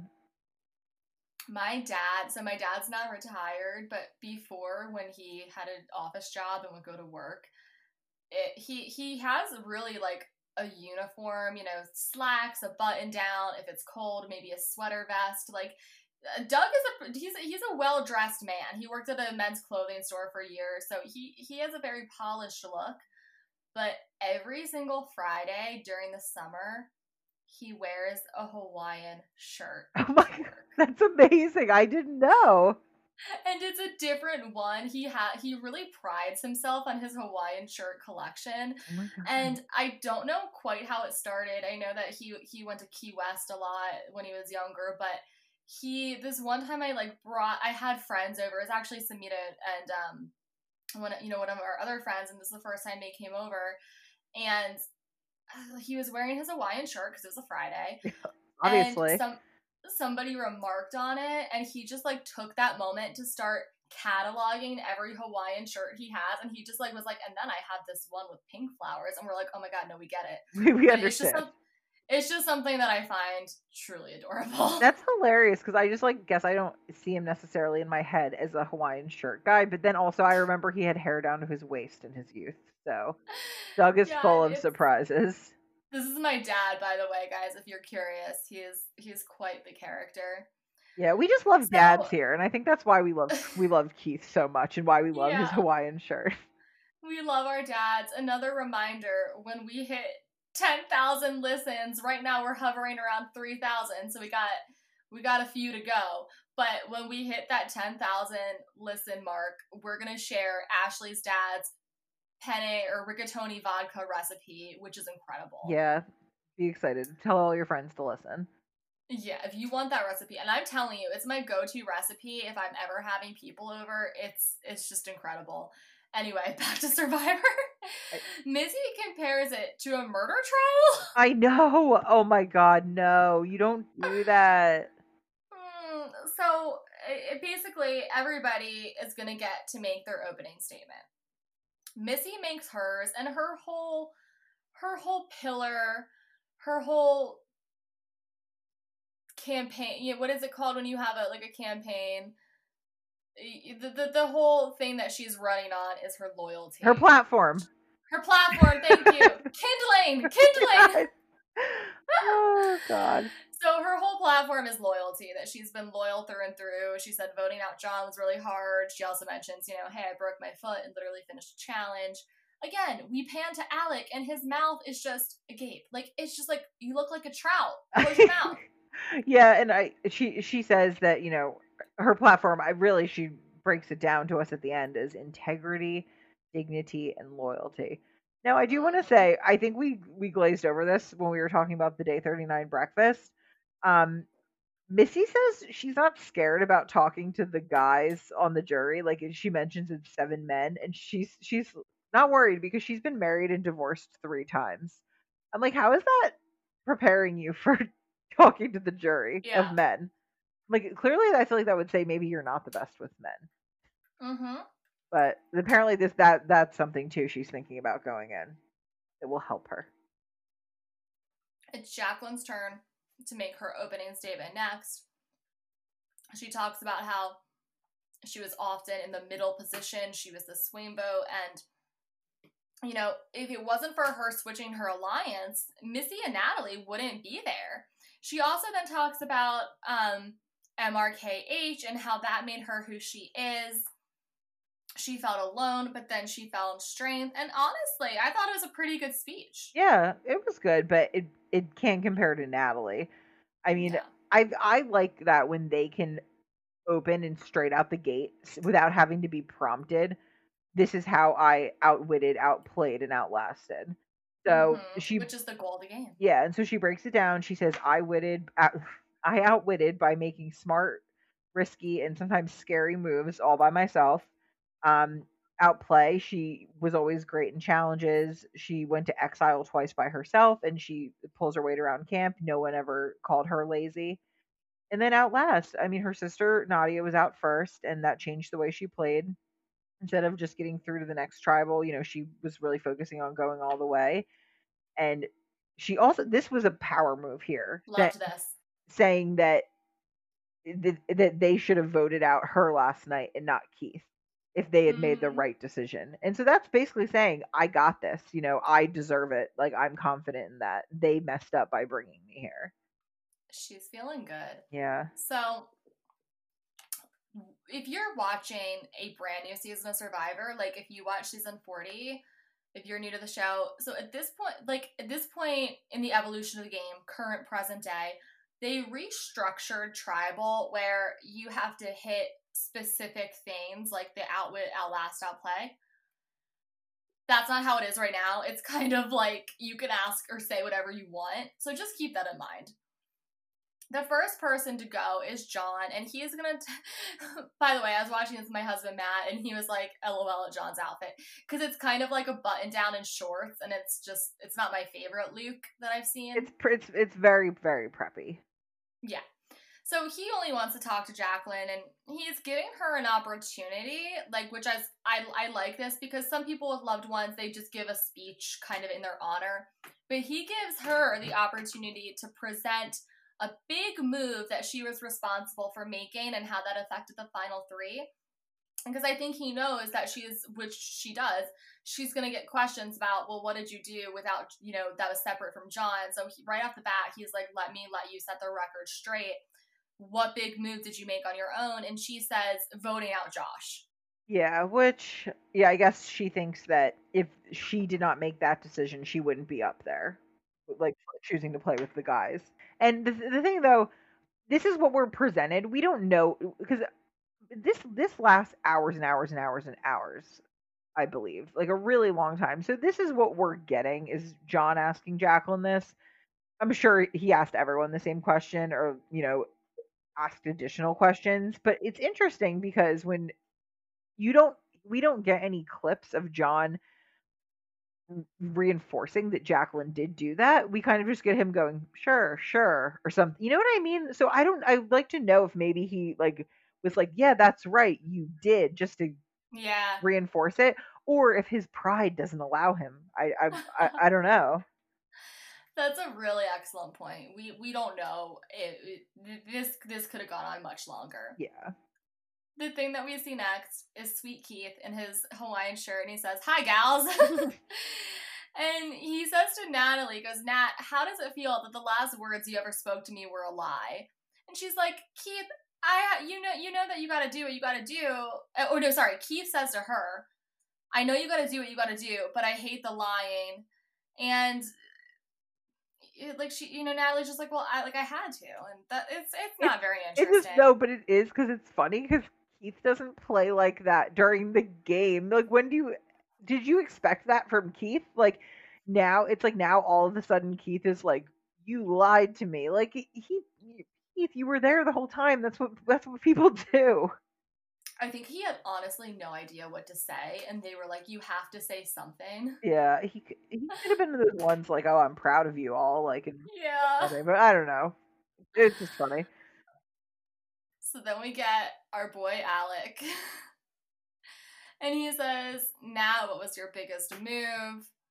She says it was voting you off, and Alec goes, "I knew you were gonna say That that." probably gave Alec a lot of validation. Like, oh, like I was the Yeah. big move, I had an impact. Like, he probably was like, it's because I was so dangerous. But no, like Natalie spells it out. She says, I knew that I could get Keith to work with me and like it would help me get out John. So I couldn't trust you like that. So I had to get rid of you. Mm-hmm. So then he says to Missy, he goes, "All right, Mama, you played this. You were the mother of this game. What was so motherly about how you played this game?" And just note, everyone, Reed's face during this, he's about to explode, and you can tell. I didn't really take note of Missy's response because I didn't think it was that It interesting. But she basically wasn't. just she's Yeah. like, "Yeah, I was the mother. I tried to take care of everyone." Well, and she says, "Oh, I had to direct people to vote how I wanted." And I'm like, "I don't think you did that in a motherly way, and I don't think that's the case." Mm-hmm. So then we get Baylor. She talks to her mom, she cries, and she's just advocating for her mom to win. She says, "We've always been on one foot, hobbling through marriages and divorces, and she's proud of her and she loves her, and I don't know really what else you would expect. It's a sweet moment." Yeah, it is sweet, and All and right. she's like, "Oh, Missy's literally hobbling on one foot into the final 3, and it's kind of just like the rest of their life." And she says this is the most incredible thing that Missy's ever done in their life. Yeah, so we have a few more to go. Some are more interesting than others. Then we get Josh, and he says, "Jacqueline, do you think that you're here because of your own merits or because of choices from stronger players?" Obviously, this means John. And she says no. Every decision that her and John made, they made together, and they really debated and went through everything. And Josh says, "Okay, give us an example." And she says, "Voting you out." Yeah, I'm wondering how much everyone believes of that, though. I mean, it is true, but I wonder if who knows what John's saying back at Ponderosa Yeah, me too. about like you know what I mean? Like I feel like it could very well seem that John did everything. I mean, which we Right. know isn't the case. Yeah, they really were a good team. Yeah. Then we get Wes, and there's really nothing. I'll be honest, this was so boring. I like went to the bathroom during this Yeah. part because he basically says like, I got to play with my dad. For all of you, what was it like getting to play with your loved ones? It's not really a lot of meat on the bone here. Yeah, Missy doesn't really say anything, and she does throw in and I adore your dad. And I mean, same, Missy, same. And Mm-hmm. then Jacqueline is like, I think playing with a boyfriend's different than like a father daughter, brother sister, whatever. Um, because it's a communication thing. Like, and that's true. Like, as a boyfriend and girlfriend, they're not married or anything. Like, they're not family yet. I feel like maybe communicating with that person is different than how you would talk to your dad or something. So I get that. But I feel like Natalie was able to make a good case here because she just mentions, it's the longest she's ever been apart from her sister. It's been only maybe a week and a half they've gone without seeing each other, let alone talking, and it's been 39 days. So I feel like that just kind of adds to her journey. Mm-hmm. So then we get Jeremy, and I really liked what he had to say. He said, I'm a student of this game, and the best player is going to win. And then he's like, Nat balled out. Mhm. She balled out. So give her credit. We wish we were there, but we're not. Give her the credit she deserves. I don't have any questions. And I was just like, yes, Jeremy. Yeah, that is really all that needed to be said. I like when they use their time, because I don't know, people who are like, I haven't made up my mind. I feel like for the most part, you kind of do know. And I like when they use their opportunity to advocate for a player that they think deserves to win. Yeah. So I liked that. But now we get to the main event. Oh my god. Okay. I wrote down the whole quote. I don't know. You probably did too, right? I didn't write down.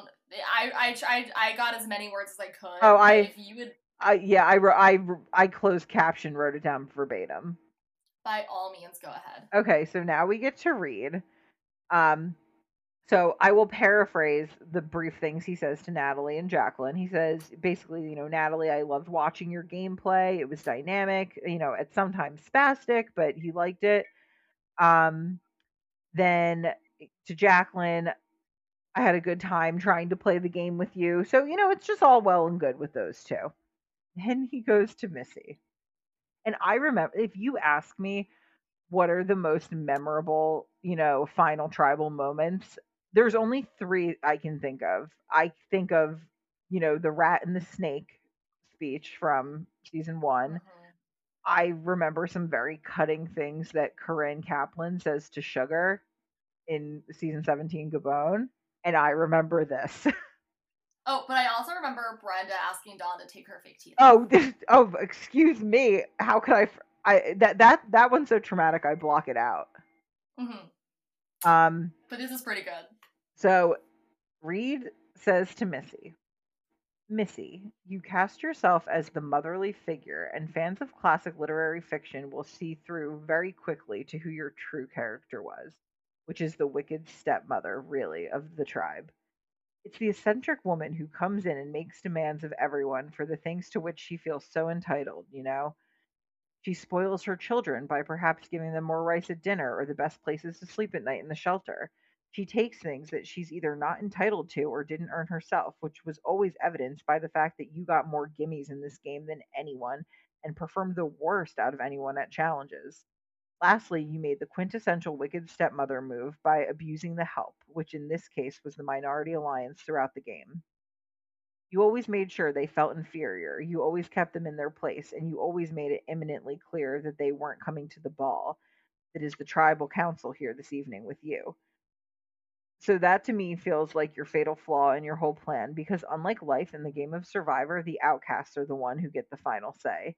So, in a sweeping moment of poetic justice, the people to which you were so rude and terrible to before relegating them to the jury with the help of your alliance are going to decide your fate this evening. This is why I love fairy tales, because they always have a happy ending, and the wicked stepmother never wins. Nat, Jacqueline, good luck. Mic drop. Oh my god, Reed. Oh my god. And I just love it because he's rehearsed this in his pacing in front of the bedroom mirror. Like, oh, Josh, how does this sound? Josh, what do you think? Should I tweak this word? Like, he knows what he's going to say, and it's just like his mind is not even he's not open to making any changes in his vote. It is not for Missy. It's truly incredible. And I think this reminds me of like when the tribes merged and Missy was, giving Baylor more rice, and he's not wrong, but it's just so fucking savage. It is savage because I feel like in general this wasn't a very biting tribal count. Like no one was really attacking anyone. It was pretty respectful. Like the most vicious thing we hear is Keith asking Natalie if how she feels about lying to him when we all know it's a game. Like it doesn't seem very dramatic, or it kind of seems all in good fun. This is just, as much as like the words aren't, they're not that mean, but I think the sentiment behind them is really savage, and I just feel like it's kind of like a public shaming.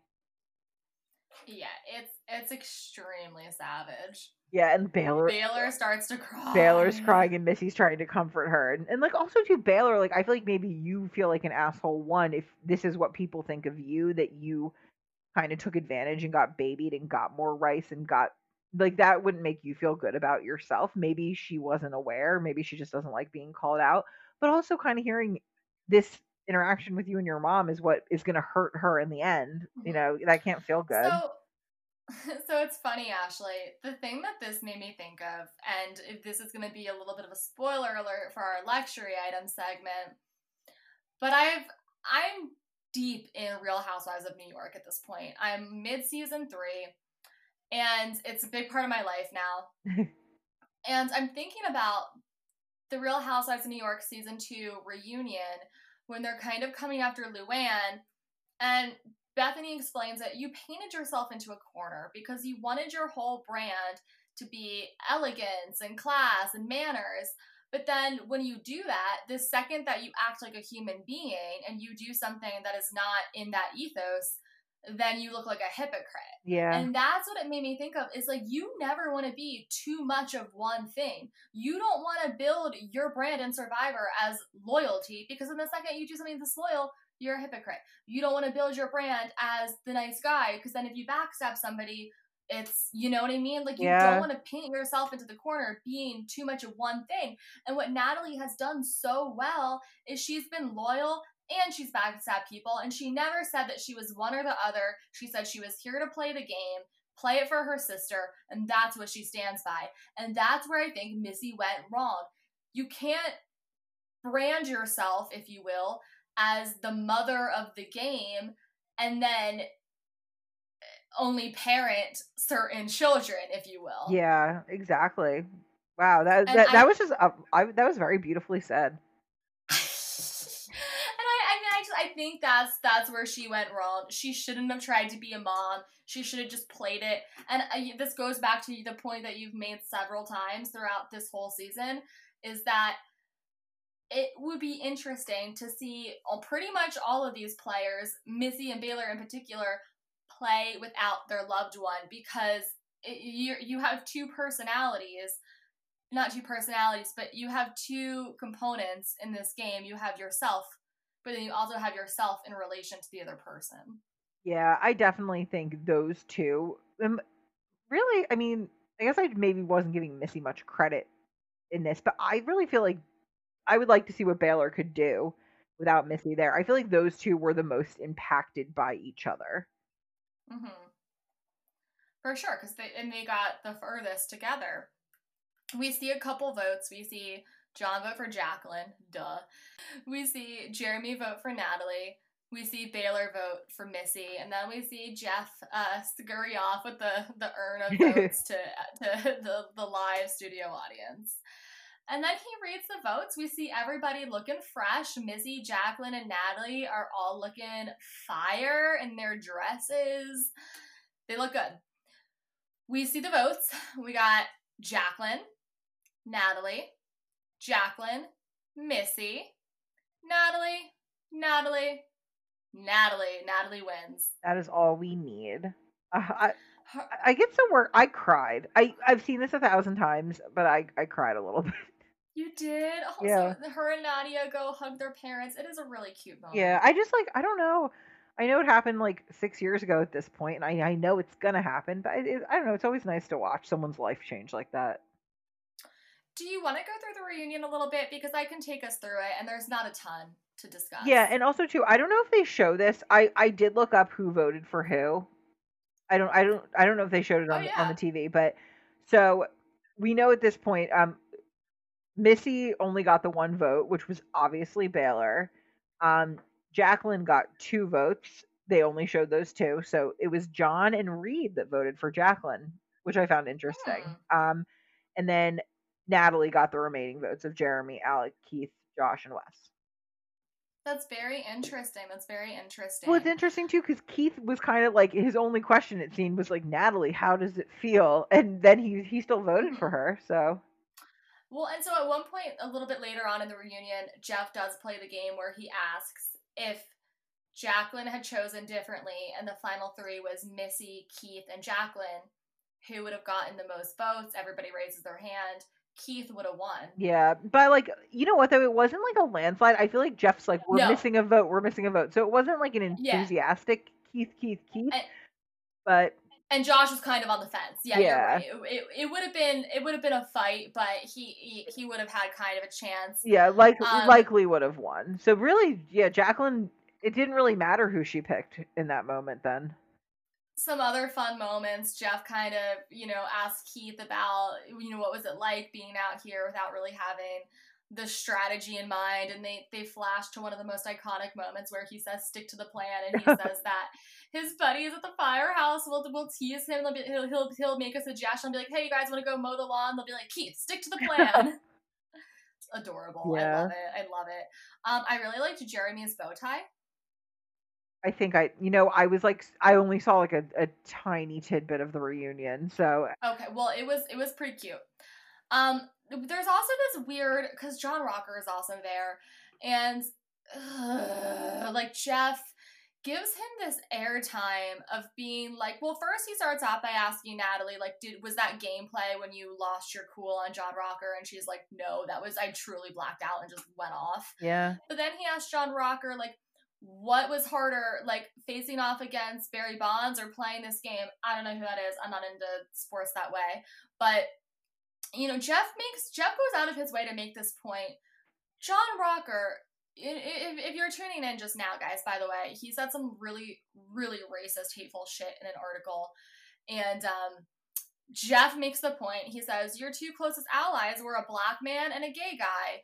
And he doesn't really respond to it, but I didn't like that they're continuing to give this racist homophobe airtime, and I didn't like that Jeff is making the argument of like, oh, you had an alliance with a black man and a gay man, so like he's implying that, oh, you must be okay. And I wonder if that's almost like Jeff's way of trying to defend the casting decision, but that doesn't cut it for me, because you can be friends with a black person and still be a racist. You can be in a Survivor alliance with a gay guy and still be homophobic. Yeah. Like, I had to get that out of my chest. I know. I didn't see it, but like, yeah, just even giving him the time, like maybe it is a way to defend the casting decision, but like maybe John Rocker could have also used it as an opportunity to redeem himself, but he clearly doesn't give a shit enough to, right? He doesn't really respond, he doesn't. And then he goes on to be like, we all joke about Natalie like blacking out now. We're all friends now.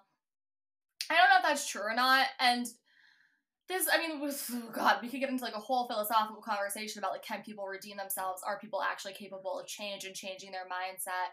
I don't know. I when we talked about it in the beginning of the season, I read his exact quote from the interview, and I think to that extent, when you say shit like that is so hateful, I hope he's changed, but I really don't think he has. So I wasn't here for it. I didn't like that moment of the reunion.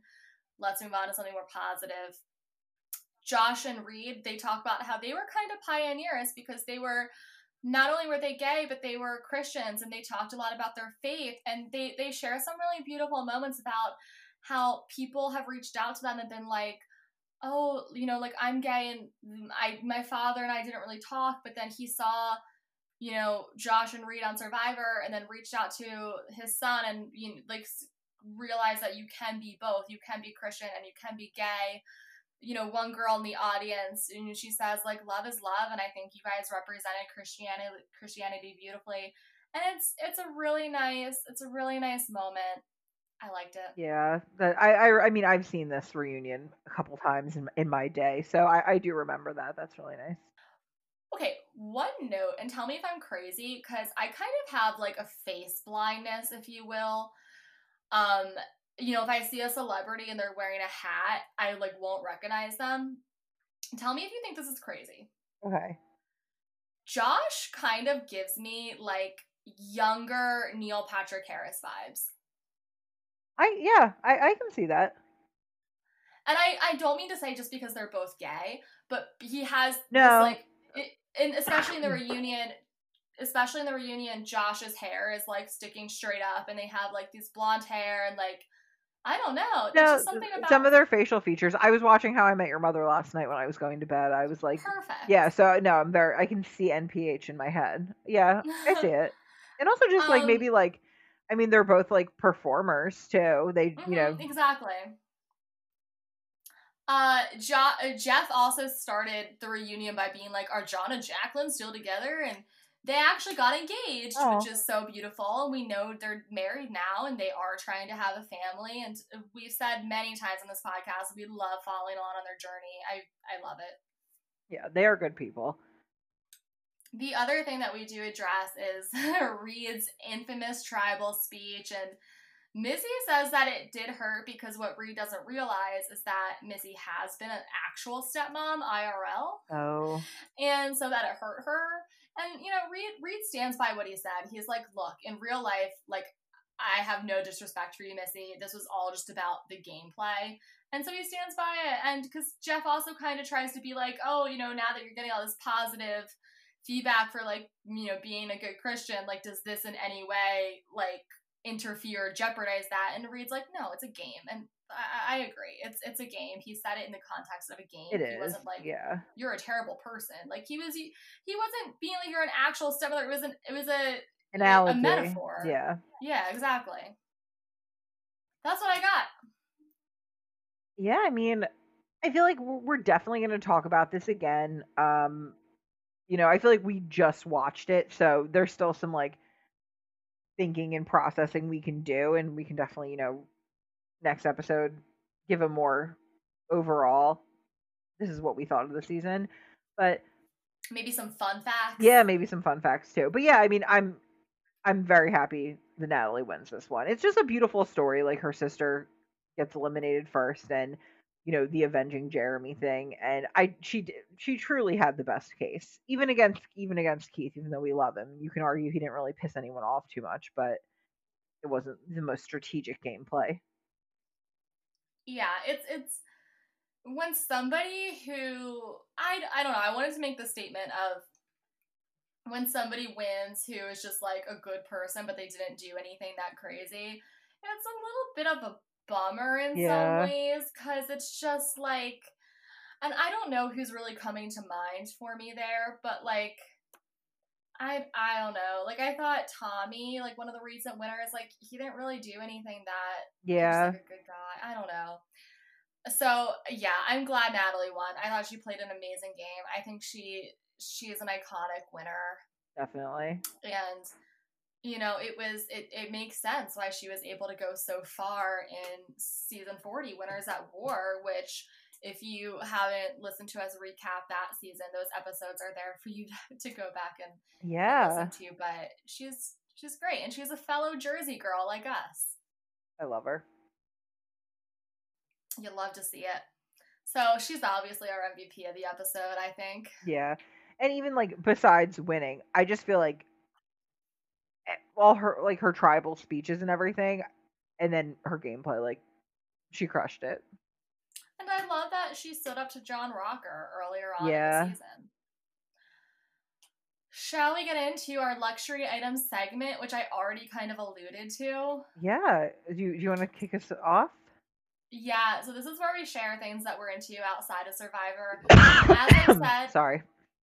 it's okay. As I said, I've been super, super into Real Housewives of New York. Ashley's mentioned this before that neither of us, we both have been exposed to the Real Housewives Bravo franchise, but neither of us have watched the entire series. And we have a lot of friends who love it. My friend Samita, our friend Brian, not to say that Samita's not your friend too, but you know what I mean. We talk, Brian's friend of the show. So Ashley started watching it, and it's not that I didn't want to, but I didn't want to because I didn't know how good it would be to binge, because I feel like everybody I know who is a fan has like watched it live. Yeah. So I was like, oh, well, I don't know if it's going to be necessarily that good to binge, but oh my God, I'll tell you, I fucking love binging it. And now that I'm binging it, I'm like, I don't know how good this would be to not binge it if you were just waiting for episode at a time to come out. I know. You know, It is exciting though because I follow like a lot of accounts on Instagram, like Lucy on the Ground. She I've seen a lot of recent seasons because she'll like live story them sometimes. So I feel like there's so much hype and they get spoilers and stuff. So it is really fun kind of living week by week too, I'm sure. But I'm Hmm. very impatient. So So I'm like mid season three. It's really fun. It's really fun to have on in the background or as I go to sleep. If I miss something, it's not the end of the world.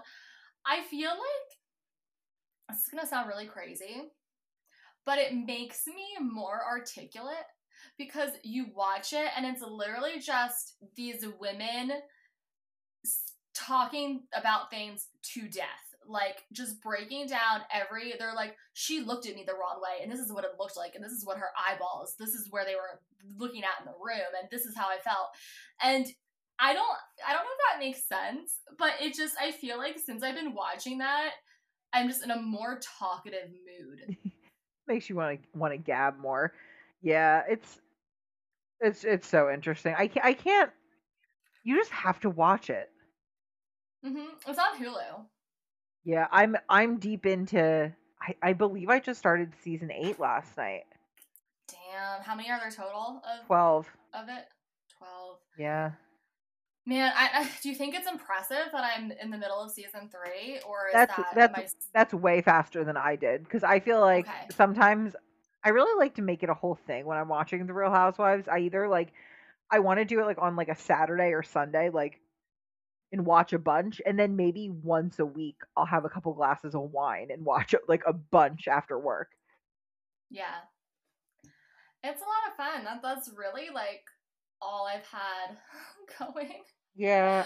I could share a couple others, but what do you got? Okay. So this isn't a full review because I I I was really tired and I fell asleep during a part of it. But I put on. Did you know that there's a second Borat movie that just came out on Friday on Amazon Prime? Yeah.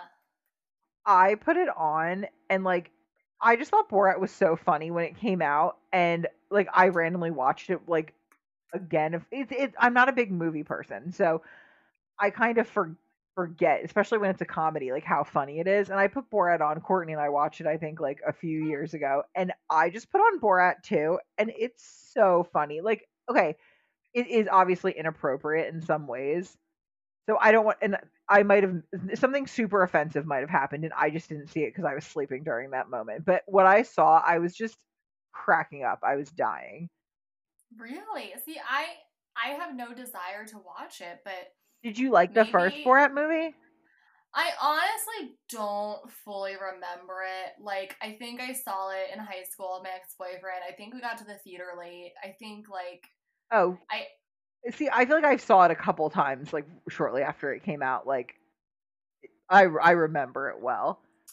I remember people doing the voices, See, the people but were annoying. I think yeah, people made it. They people took away from it with that and like just the costume. Like yeah.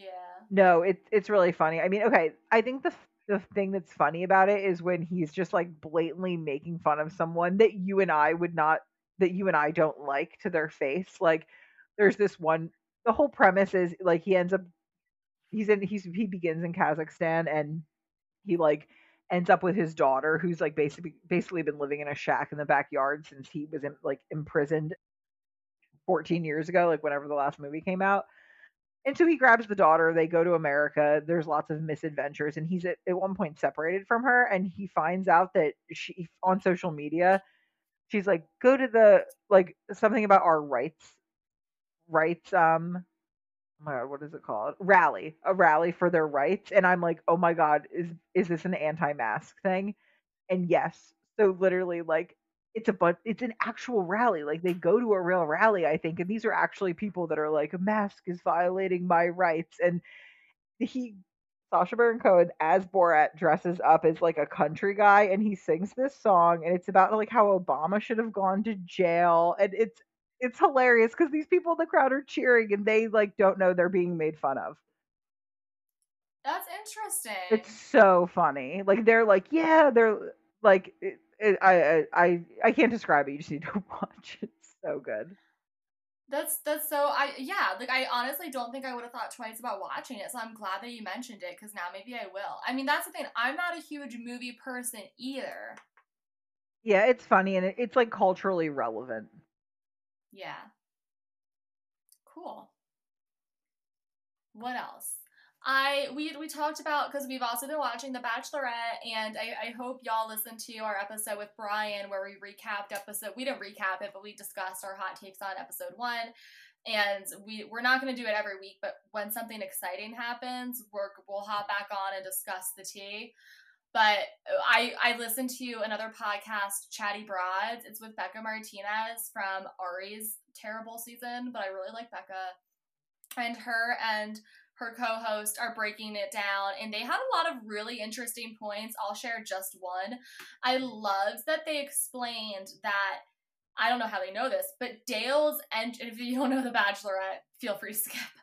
But Dale's entrance was actually last. Yeah. But they edited it to be in the middle.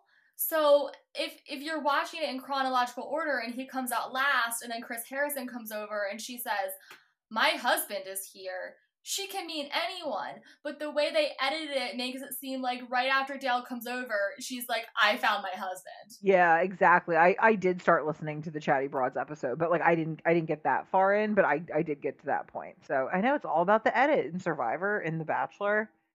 Everywhere. Yeah.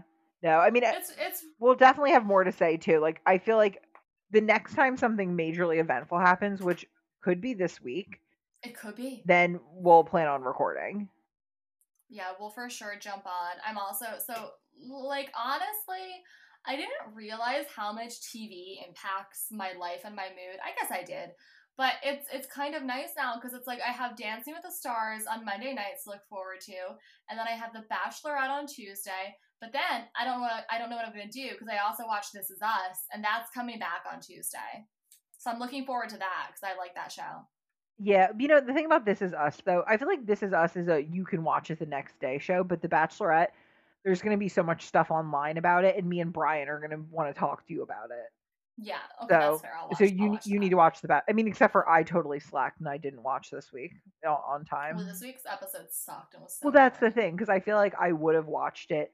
Like I tried watching a little bit and I was so tired I fell asleep and I was like I feel like nothing is happening. But like next week I feel like something's going down or like this week rather on Tuesday. So I'll watch. Right. Anything else that caught your eye this week? I'm trying to think. I mean, no. Did we want to give a survivor shout to Michelle Oh, Michelle please. Fitzgerald who shared her original Survivor audition tape on YouTube and posted Oh it. yeah, that was amazing. So yeah, everyone, we can like link that in the show notes. Yeah, that was really Yeah, good. that was It was her original tape, and it's a gem. I fucking love yeah, Michelle. it was funny, and it's like it's nice to see her because we, you know, she went like a little bit off the social media grid recently just because like dealing with a family situation, but she's like slowly like returning more and more to social media, and I missed her. And Wine Wednesdays will be back soon. I can't wait. It also looks like I don't know what, and not to transition from Michelle to this person, but it looks like Wendell's cooking up some exciting new projects. I really love like I know I'm such a Wendell stan, but I love like I really like home design stuff too. So whenever he's like sharing a tutorial project, I'd love to watch those. But it looks like he has some exciting stuff coming. I don't know what it is, but it just looks like he's been filming some shit. I'm sure he'll let us know soon. Can't wait. That's yeah. Maybe Bryce could give us That's the scoop. yeah, Bryce, friend of please. the show. Brian and Bryce, gotta love them. Well, so we don't know quite what we're gonna do next. I think we're gonna try and have some friends of the show on to discuss this season as a whole and what they thought of it. Maybe just before we got into season 29, we were just doing some lighter episodes, just shooting the shit.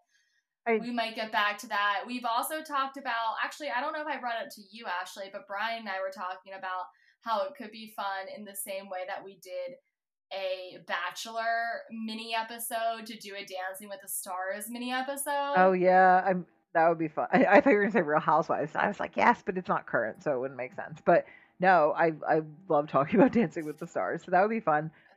One thing I want to do, I'm like, this is like my brainstorming session with you, but recorded. But I definitely think before Heroes versus Villains, since it's all returning players and they're so iconic, I feel like just like we did with Winners at War, like a little like not necessarily we did predictions, but we can't do that because we ultimately know who wins. But just like maybe like Hmm. giving a little intro to the players and like what we think about them going into this season. Right, that'd be good. Yeah. So yeah, we're gonna watch Heroes versus Villains next, and it's season 20, right? Yeah. So I know I must have watched this live because the first season that I started tuning in for was Gabon, right? Gabon. Yeah, 17. Yeah, so I definitely watched this, but I haven't, I know you've watched a lot of things multiple times. I haven't watched this since it was live though. Oh Obviously, I know wow. who wins, but it's very, very fuzzy to me. Well, even me, I mean, I feel like this season I don't necessarily like remember who goes home in what order. So I'm Hmm. surprised by some stuff. I'm excited to dig into it. Yeah. No, it is it's gonna be good. This is one of the most beloved seasons, so it's for a reason. And thank you to everyone who provided your input on Instagram about it and what we should watch next. We got a lot of people asking for this one, so we hope we can deliver on it.